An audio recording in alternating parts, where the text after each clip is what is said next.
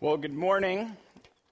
If we haven't met before, it's great to see you. If we have met before, then you know my name's Rob Jacobson, and we are in a series called Be Rich, which I'm sure you have loved talking about, because who doesn't love to talk about being rich or love to talk about money? Like everyone that goes to church regularly, it doesn't like to talk about money. But I'm rather excited about what God has been teaching me in this and what I think he wants to teach us. And so to start today, I would like to ask when the last time you really felt great at something was. Like, how many of you have had a moment where you're like, yes, I am great at this? There's a few of you that are, yes, there's a few of you that are willing to say that. That's right. I found out a few years ago that I am great at making situations more awkward. I mean, it's like a superpower. You know, I was just having an experience this morning where someone just like pointed something out, and I'm like, yes, not only did I do that, I really did that to you. I have a coworker that, might lead worship, and she can give these creepy looks to people that are just amazing. She is great at giving like eye contact to people. I can't even do it. It's so good. But some of us might be great at school, we were the valedictorian. Others of us might be great at drama or art, and we might have gotten the lead in a play. Others of us might be great at leadership. We were the captain of a team. Maybe great at sports and made the game-winning play. There's all these ways that we can be great, and I don't think there's anything wrong with being great. In fact, in the scriptures, that God addresses lots of places and times where people are great, and ambition is okay. It's just that God wants it to be holy ambition. And so today, though, I want to start with this story where Jesus is talking and meeting with people, and this guy really wants to be great at life, and he wants to be so great at life that he just says, Jesus, what else do I have to do to inherit eternal life, to be so good at living that I could have eternal life? And Jesus says to him, well, first of all, only God is good, but, do you follow the commandments? And the guy's like, yeah, I followed the commandments since I was young, but what else? And Jesus looked at him, and he said, you know what? There's only one thing you have left to do. Sell all your possessions, give the money to the poor, you'll have treasure in heaven, and then come follow me, because you will then have eternal life. And the story says that the man went away sad, because he was very rich. And Jesus looked at him. And then he looked at the whole crowd, and he says, how hard is it for those who are rich to have eternal life? How hard is it for them to enter the kingdom of God? In fact, it's easier for like a camel to go through this little tiny needle, he says, than to enter the kingdom of God. And so there's been a lot of scholars that are like, oh, Jesus didn't really mean a real camel. He must have meant like Camel cigarettes. Maybe not. Or Jesus didn't really mean a real camel. Okay, fine, he meant a real camel. But the eye of a needle, it was like this small gate, and it was really, really hard to get through. No, I'm pretty sure he meant a real camel and a real needle. It is really hard. And it's not that God calls all of us to give our stuff away. It's just that Jesus looked at this guy, and he looked at his heart, and he looked at his heart that was just holding tightly to the things he owned. So tightly that he couldn't open his hands to let any of those things go. And today, Jesus wants to put peace and joy in your hands. And if our hands are closed, we can't receive that peace and that joy from him. I don't want you to walk away sad today. I want you to walk away with a peace that passes any understanding. God doesn't want our stuff to have us. And in order for us to not have that, we've got to hold it all like this. So that's the image that I want us to have today as we look back at the verses that we started the series with, that we looked at last week, as we've talked about money, as we've talked about what it means to be rich, to understand what true riches are, and to understand how we can be great at being rich, because God really does want us to be great at being rich. So last week we looked at this letter to the people in Ephesus, to this young pastor named Timothy, who was with these people, trying to help them to understand what it meant to be great at being rich. He said, command those who are already rich, who are rich in this present world, not to be arrogant, nor to put their trust in their wealth, which is so uncertain, but to put their hope in God, who gives generously for their enjoyment. God isn't against us having stuff. He's not against us being comfortable. He wants us to enjoy it. He just doesn't want us to hoard it or to put our hope in it. And then he says, command those to do good, to be rich in good deeds, and to be generous and willing to share. In this way, they will lay up, or they will store up for themselves treasures in heaven, or store up for themselves in the firm foundation for the coming age, so that they may be able to take hold of life that is truly life. And today, we look at what it means to be generous and willing to share. Last week, we talked about how if you make $32,000 a year, you are in the top 15% of wage earners in the world, according to the US, or according to the World Bank. And they take all the calculations of standard of living and cost of living and the things that the economy produces, and they come up with these numbers. So $32,000 a year, you're in the top 15%. If you make $50,000 a year, you're in the top 1% of wage earners in the world. Household income, 1%. If you make $70,000 or more, you're in the top half or quarter of 1% of wage earners in the world. Many of us are rich. Not all of us. There are some people who are in really tough situations. Talked about that last week. I want to acknowledge that. But the fact is, if you think about these stats, we are rich. And yet, many of us live these rich, stressed out lives, not lives full of peace. So last week we talked about examining where we spend our time and where we spend our money to see what we might treasure in our heart, because Jesus says that where our treasure is, there our heart is also. But we can have freedom, and we can have peace, and we can have joy if we're willing to take 3 critical steps towards being great at being rich. The first step that I think we see in this section is that God is the owner. We have to recognize that God owns everything. He says that God richly provides everything for our enjoyment. I was a ministry intern in my early 20s, and I'm meeting this family. I'm waiting for their son, and so I'm kind of in the dad's den, which is his extended 3-stall garage, and it's very neat. I mean, you could have a nice party in this place. There are a lot of ministry tools, or just tools, or toys, and so I was kind of oohing and awing over all of these things in here, and I can't even remember the one thing I saw, but he saw me staring, very interested in it, and he's like, oh yeah, that's blah blah, and he explains it to me, and I'm like, wow. And he goes, well, if you ever need to borrow that, just let me know. And my jaw must have dropped because I made some comment about how, that's very expensive. That looks very nice. It looks like it's barely used. And he goes, well, it's God's anyway. So just treat it like it's God's. Bring it back when you're done. No problem. And it was the first time I'd ever heard someone say that. And it flipped a switch for me. That no, I don't, yes, I should treat my stuff well, but I should treat it with open hands. And I should see everything as God's.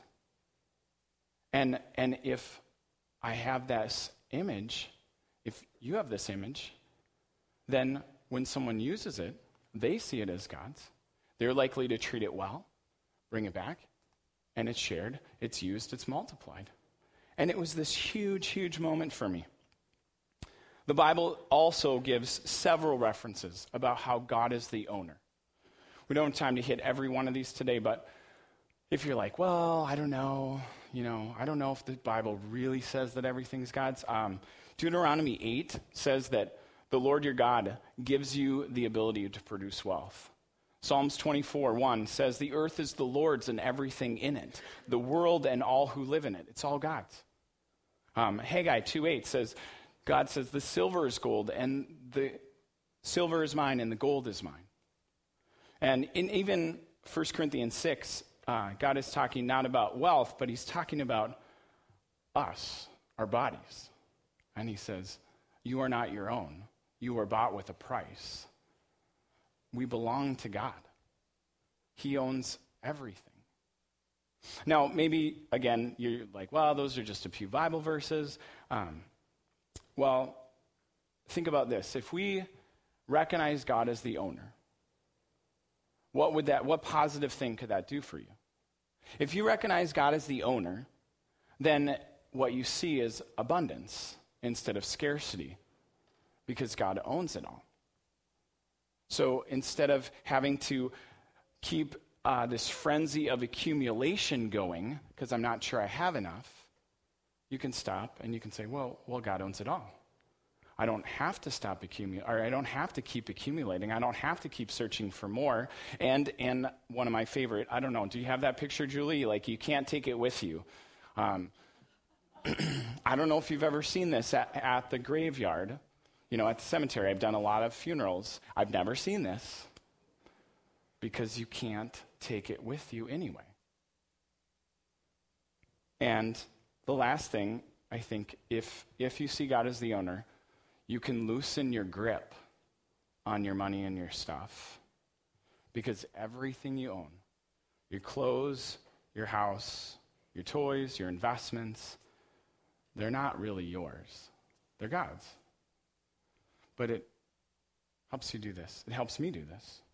And God doesn't have this shortage of resources, but if God's the owner, it means that he entrusts. He doesn't just give, he entrusts his resources to you and to me. And he wants us to manage them wisely. But we don't have to worry like they're ours. Which I think brings us to the second step of, if God is the owner and we recognize that God's the owner, then we also have to accept that we are the managers. We need to accept our role as a manager. Now, I don't know if you own a business or if you know someone who owns a business. I was just talking to a guy last night who manages a restaurant. And I'm like, oh, it's a Saturday night and you got to be out. And he said, oh, yeah, I can take off when I want to. And somebody made a reference to him a few minutes later about him owning this restaurant. And he's like, oh, no. I don't own it. I probably couldn't be out tonight if I owned it. See, the business owner is often the person who's there before anyone else comes in. And they are often the one who's there after everyone else has left. And they feel this burden for the business. They feel this responsibility because they're the owner. But you can always, I can always tell when there's a great manager that works for one of these owners. Because even if it's the middle of the day, if they have a great manager who works there, they can leave. They can leave and they can know that that person has the best interests of the business and the owner in mind. And as this manager, they can work hard at work. They can do a great job. They can have peace in that fact that they can leave and it's not their responsibility. They can have joy in the fact that if they do this well, their owner is going to be pleased. And that's going to actually bode well for them at performance review time. So there's this sense that the managers don't have to carry this burden. There's this sense that the managers can release the stress because it's not ultimately their responsibility. And there will be a performance review. I mean, this letter we're going to look at in a moment called 2 Corinthians says that we're all going to stand before Christ and be judged, be evaluated. each of us must receive, or each of us will receive whatever we deserve for the good or evil we've done in this life. Like, we need to realize that God examines how we spend our currencies of time and money. This is in line with Jesus, the stories that Jesus told about people going away and then the owner coming back and the owner holding everybody accountable. Or an owner going away and coming back and bringing servants before them and getting a record of things. There is going to be a time where you and I are going to stand before God and we're going to have the ultimate performance review. Now, if we trust Christ, then we know that all the work that he's done has been in our place. We can trust, we can have peace in that, but he will hold us accountable for our time and our money. He'll say, how did you use it? Where did you spend it? What became of it? And when we live in this way, we can realize that as a manager, that rather than live in fear of that review, we can live in the hope that God is good, that he's a good owner, that he has given us the tools and the resources to be a responsible manager, to be a person who is wise at being rich in their time, in their money, and in their resources. And the greatest thing is that we have access to every one of God's resources. Have you ever been asked to do a job and then not given the resources to do it, or not given the authority to do it? It's one of the most frustrating experiences in the world. Well, Randy Alcorn, in his book, Money, Possessions, and Eternity, says this. Says, when you accept your role as a manager, you understand that God writes your name on his accounts. Okay? So, I don't know, I think Bill Gates' net worth in 2014 was like $76 or $78 billion. I don't know, I can't fathom that number, but it's a lot, right? God's, like, that's peanuts. That's nothing. Our name is on God's resources. It's on his accounts. As someone that says yes to him, that believes in him, that trusts him, God gives us unlimited access to those accounts. He knows that he's going to give us some resources, put some resources in our accounts, and we can essentially decide what our salary is, what our living expenses are, how we spend that. And he trusts us to do that. He actually delights in us being responsible with that. As if you're a parent and you see your kids develop and see your kids do something that's responsible and you get excited about it, or you see a friend or a niece or a daughter or a son go off to college and make wise financial decisions and make wise decisions with their time, you rejoice in that. And this is what God wants us to see, is that he wants to know how we spent it. And he wants to know what's accomplished to it, so that he can say, well done. God doesn't rejoice in coming down on people and criticizing people and sending them away. But he's true and he's righteous. And I think the thing that is most encouraging about the verses that we've been looking at last week and this week is that God just lays out his expectations for how to not just recognize or accept our role as a manager, but how we become great managers, people that are truly rich. His expectations are right in verse 18. Command them to do good, to be rich in good deeds, and to be generous and willing to share. Now, next week, we're going to talk about this other part. I'm actually rather excited about it, about being rich in good deeds. Maybe you are too. Maybe you do things like this. And this is an amazing expectation that God has for us about being a great manager and being truly rich. But today I want to just talk about what it means to be generous and willing to share. See, if we were honest, most Americans are not great at being generous and willing to share. Like, according to the credit card website CardHub, new credit card debt in 2014 exploded by a net increase, let me get it right, of $57.1 billion. New credit card debt with an average household over recurring balance in each household of over $7,000, $7,200 monthly. That's a lot of money. We're way not great at being generous and willing to share, unless it's being willing to share with the credit card companies. So Barna Research Group, which is a group that conducts surveys and does analysis, especially with Christians, people who profess a belief and faith in Jesus. They conducted this research 2.5 or 3 years ago, and they found that about 1 out of 9, 12% of people, 1 out of 9 gave 10% or more of their household income away to God and God's kingdom through churches and mission organizations and nonprofit. About 12% of people. So they also looked at the average giving of household incomes among people who profess a faith in Christ. So if you don't profess a faith in Christ, I'm not saying anything towards you, but just this is what Barna Research Group said.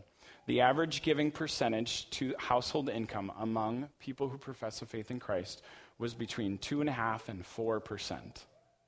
Now, Christians are some of the most generous people, worldwide, so we could just compare ourselves to super stingy people and be like, hey, we're doing better than them.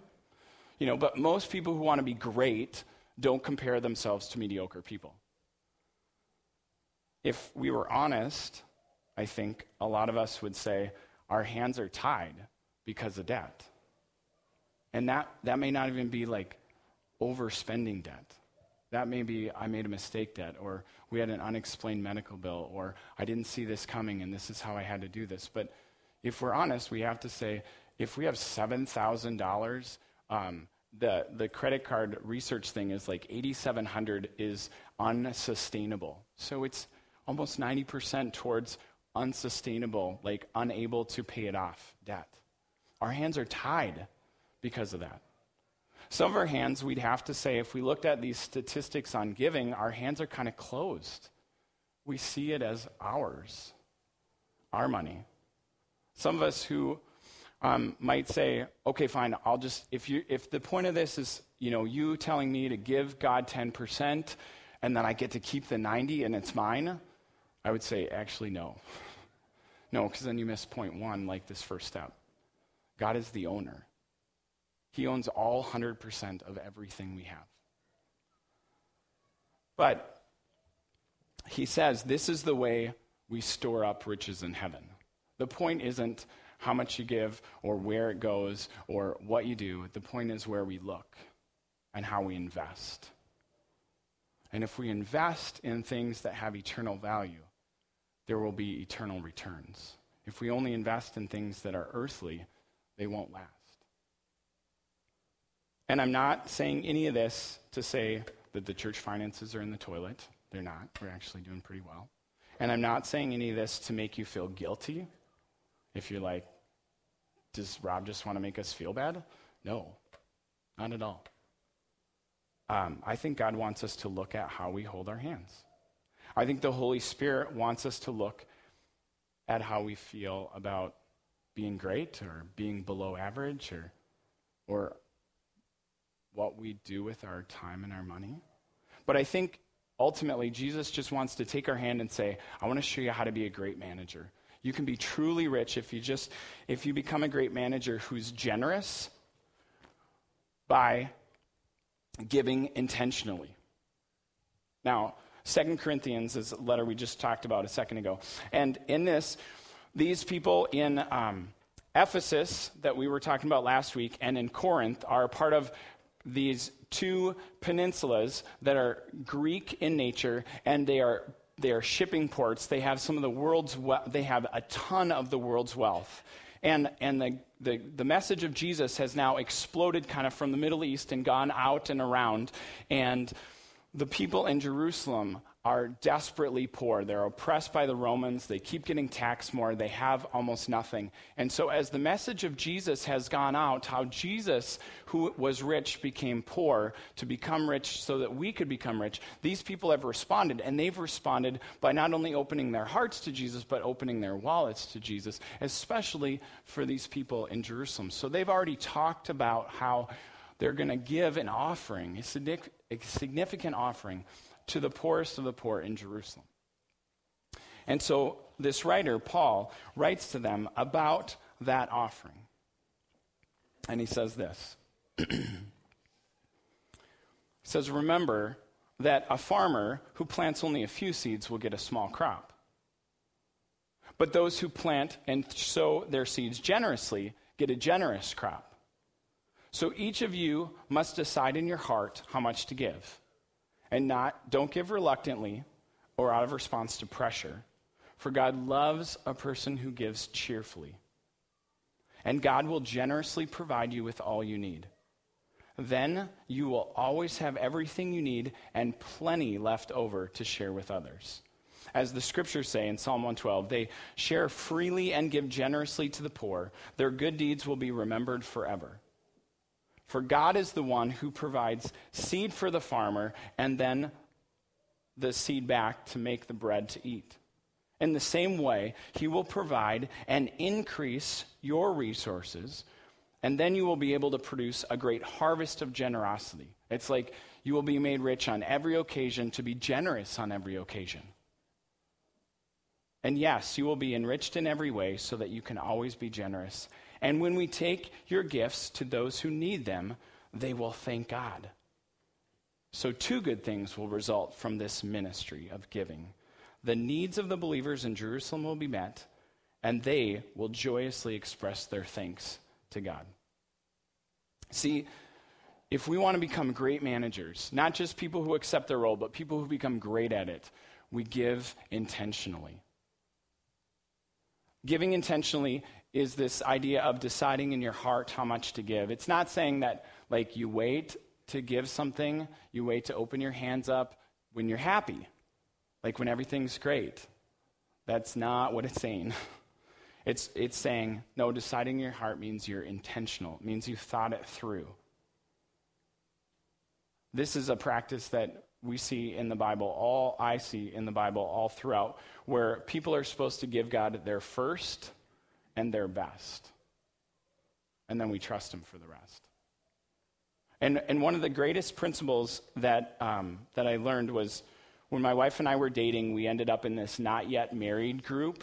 And it was a great place for us because we didn't know anything about being married, and we didn't know anything about finances, and we didn't know anything about much. But somebody in the group who had talked to the pastor talked about this principle called the 10-10-80 principle. And it was, we give 10% of our money to God. We save 10% for our future and time of need. And then we live within the 80%. Now, if you've done Financial Peace, I believe it might even be 10-10-10-70. But this idea of 10% to God, right off the top, 10% to savings and future times of need, and then live on the other 80%, the remaining 80%. And so from this very moment, we didn't know anything, but from this very day that we started saying, okay, I think God is bringing us together, we're going to get engaged, and we're going to get married. From that very moment, we just said, okay, we have almost nothing, but we're going to give 10% to God. And we were sitting with a financial planner, and we couldn't save enough. And this guy says, well, why can't you just cut back your giving? I don't see why it's this big deal. Do you think God's going to get mad at you? I heard that your God's a forgiving God. And we just looked at him and said, like, it's God's. We can't rob him. Like 6 months later, he was found to be having an affair with his secretary, and ended up leaving the company.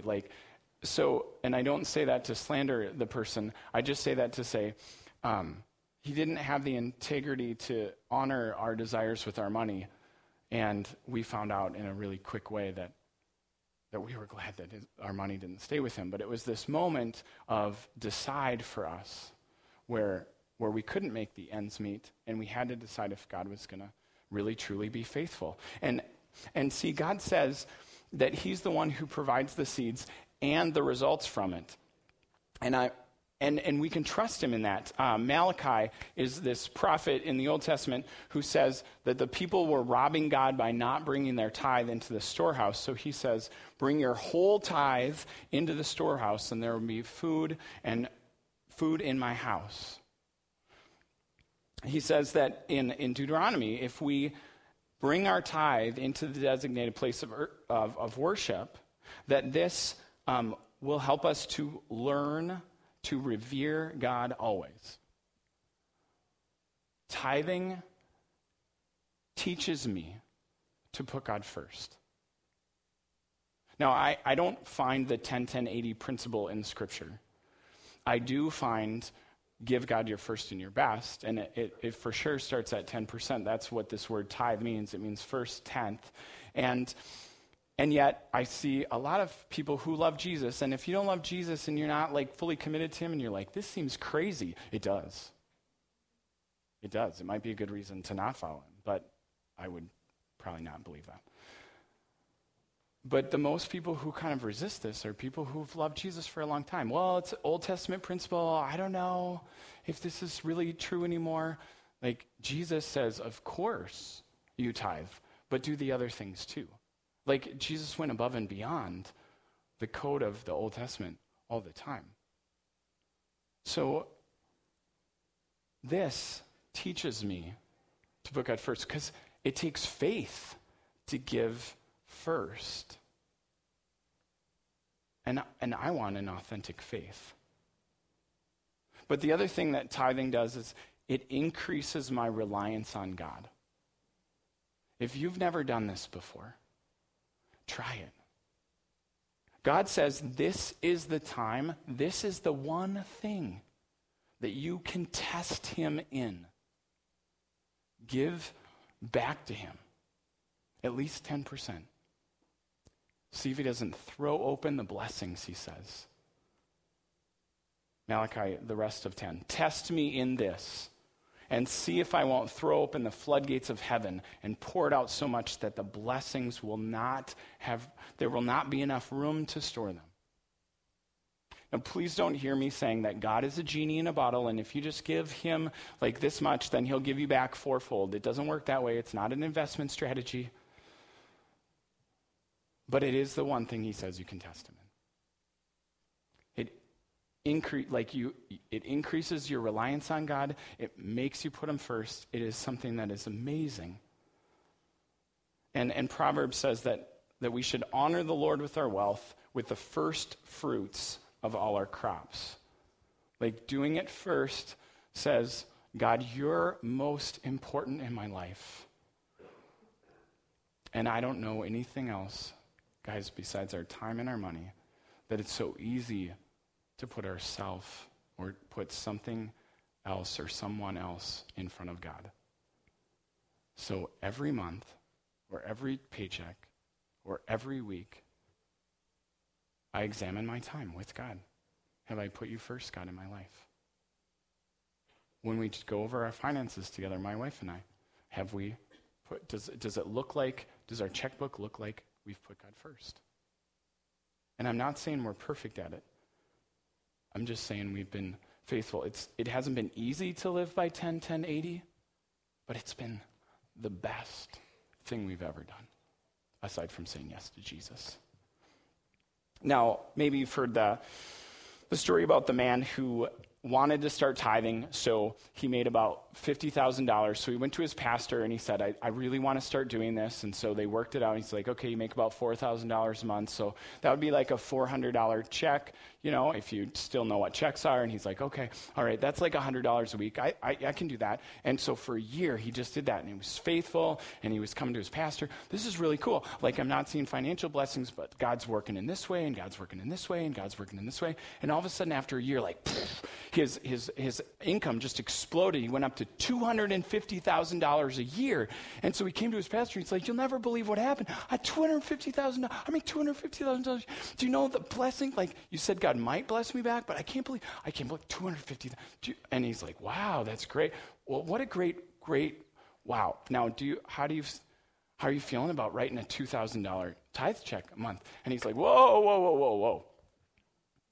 No, that's a lot of money. That's going to be a little too hard. Do you think that God would, understand?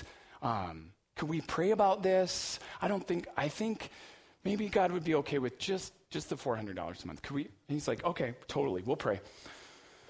God, we thank you so much for the ways that you provide for us. And we just pray for our friend here that you could reduce his income back to $48,000 a year so that he could tithe faithfully. We can't taking this step of giving intentionally is a huge step in becoming a great manager, becoming truly rich. But if we want to really, really know what it's like to be Jesus, we'll give sacrificially. Jesus was in the temple with the people, and this widow that had no way of making money came in. She had 2 silver coins worth less than a penny, and she dropped them in the offering. And there were people giving extravagant gifts. And Jesus said, that woman, she gave the most extravagant gift because she gave all she had. When we realize that the God of the universe let go of all his riches to become a human, to live on earth and die for us so that we might have a relationship with God, we start to realize what true sacrifice is. We become like God. I just had some friends who, one of my last stories here, I just had some friends who went off to Honduras, mostly college students, and they left yesterday, and it was so easy to give them money above and beyond what we give to church because I've personally experienced life in this place. And I remember, even though it was 5 years ago, I remember the look on this family's face when they turned on a water spigot because we dug a trench and a pipe from clean water to their home. They'd never had clean water in their village. And now it came right out outside of their house. And their eyes opened and the joy.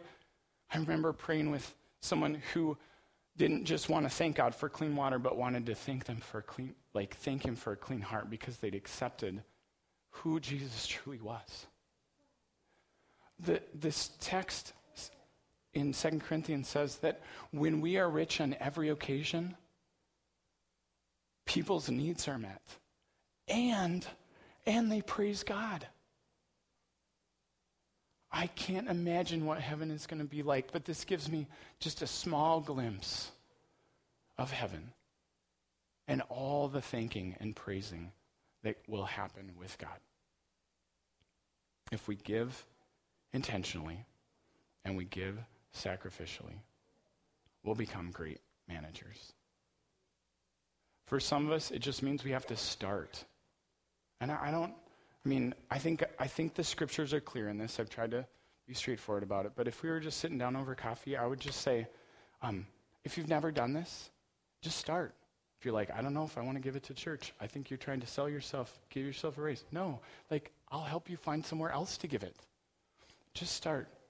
Because when you do this, you realize it's how we were created to live. Jesus says it's better to give than receive.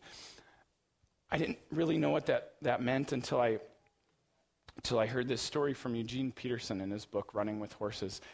And he's watching this mother sparrow push her 3 sparrows to the end of the branch.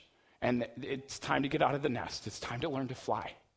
And she's pushing them to the end. And finally she nudges, and the first one falls off and then flies. And this is over a lake. They wouldn't die. They wouldn't splat and die. But, somewhere between the branch and the water, don't want to go morbid, somewhere between the branch and the water, the wings went out, and this little bird starts to fly.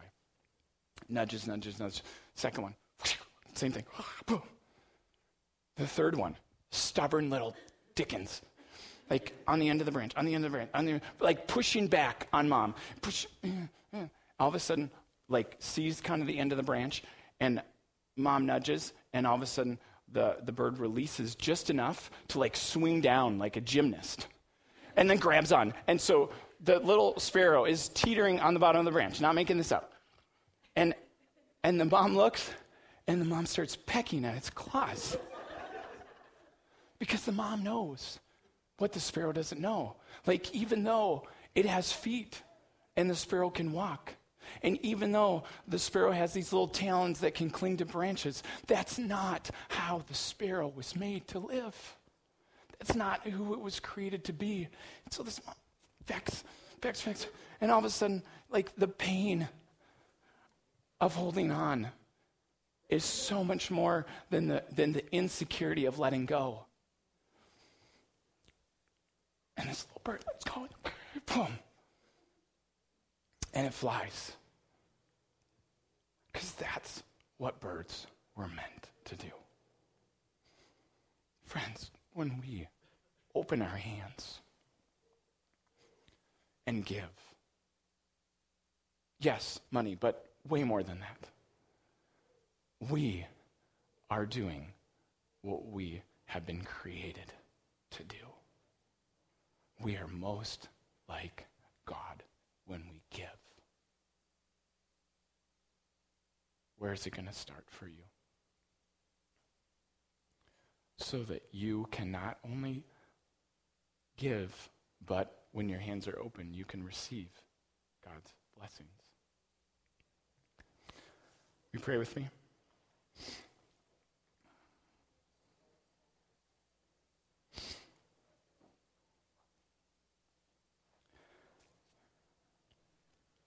God, I pray and thank you that you do own everything, and that you have given us this model. You've never asked us to do something you're not willing to do.